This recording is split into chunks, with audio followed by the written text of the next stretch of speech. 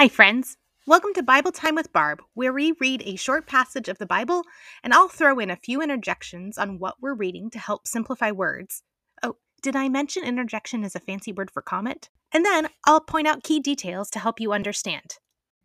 Yesterday, we started Luke 9 and read about when Jesus fed the 5,000 and predicted his death. Today, let's read some more of Luke 9 with verses 28 through 45.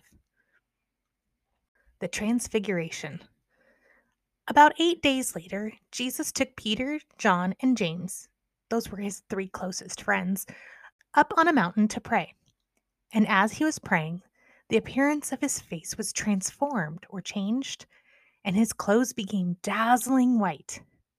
Suddenly, 2 men, Moses and Elijah, the disciples would have known them to represent the Old Testament law and prophets. Well, they appeared and began talking with Jesus.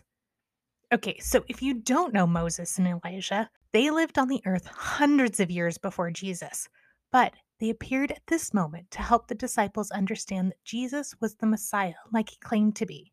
And they were glorious to see. And they were speaking about his exodus from this world, which was about to be fulfilled in Jerusalem.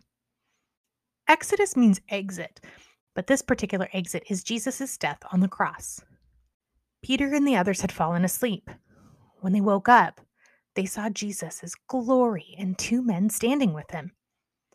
As Moses and Elijah were starting to leave, Peter, not even knowing what he was saying, blurted out, "Master, it's wonderful for us to be here. Let's make 3 shelters as memorials, one for you, one for Moses, and one for Elijah." He thought it was time to fulfill another prophecy about the Savior, this one from Zechariah 14, verses 16 through 18. But even as he was saying this, a cloud overshadowed them, and terror gripped them as the cloud covered them. Then a voice from the cloud said, "This is my son, my chosen one. Listen to him." When the voice finished, Jesus was there alone. They didn't tell anyone at that time what they had seen. Jesus heals a demon-possessed boy.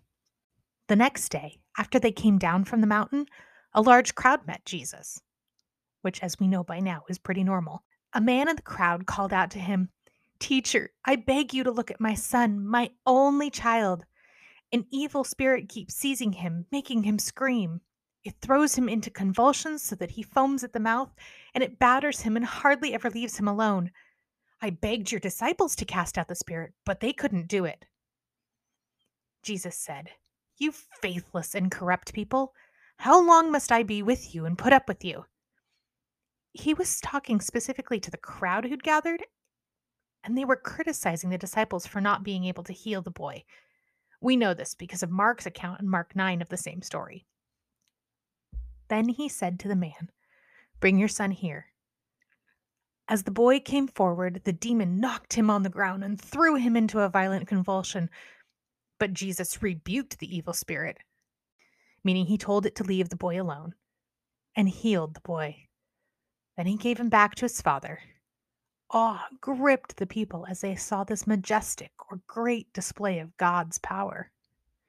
Jesus again predicts his death.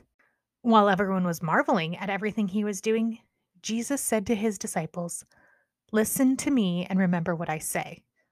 The Son of Man is going to be betrayed into the hands of his enemies." But they didn't know what that meant. Its significance or importance was hidden from them, so they couldn't understand it, and they were afraid to ask him about it. So, we've read about several miracles showing the absolute power of Jesus, but the disciples saw it firsthand, in person, with their own eyes, and even they were confused sometimes. We don't always understand what God's word means, but if you ask him to help you understand the Bible, he will. It might take time, and you might have to read or hear the same stories multiple times. But that's just like the disciples had to hear Jesus talk about fulfilling the prophecies of his death and resurrection multiple times before they fully understood and accepted that Jesus was the Messiah that the Jews had been waiting for hundreds of years. Let's finish our time praying today. Dear God, You are the great architect of all times. You have planned everything in this world since before you created it, and we are so thankful for your perfect design. Please help us to understand your guide, the Bible, so that we can obey your directions. Friend, this is your chance to thank God or ask Him for your personal prayer request.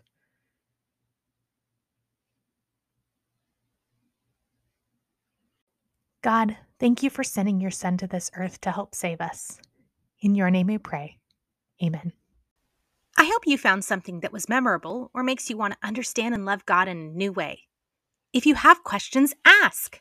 Ask a parent, a friend, a church leader, or even Google.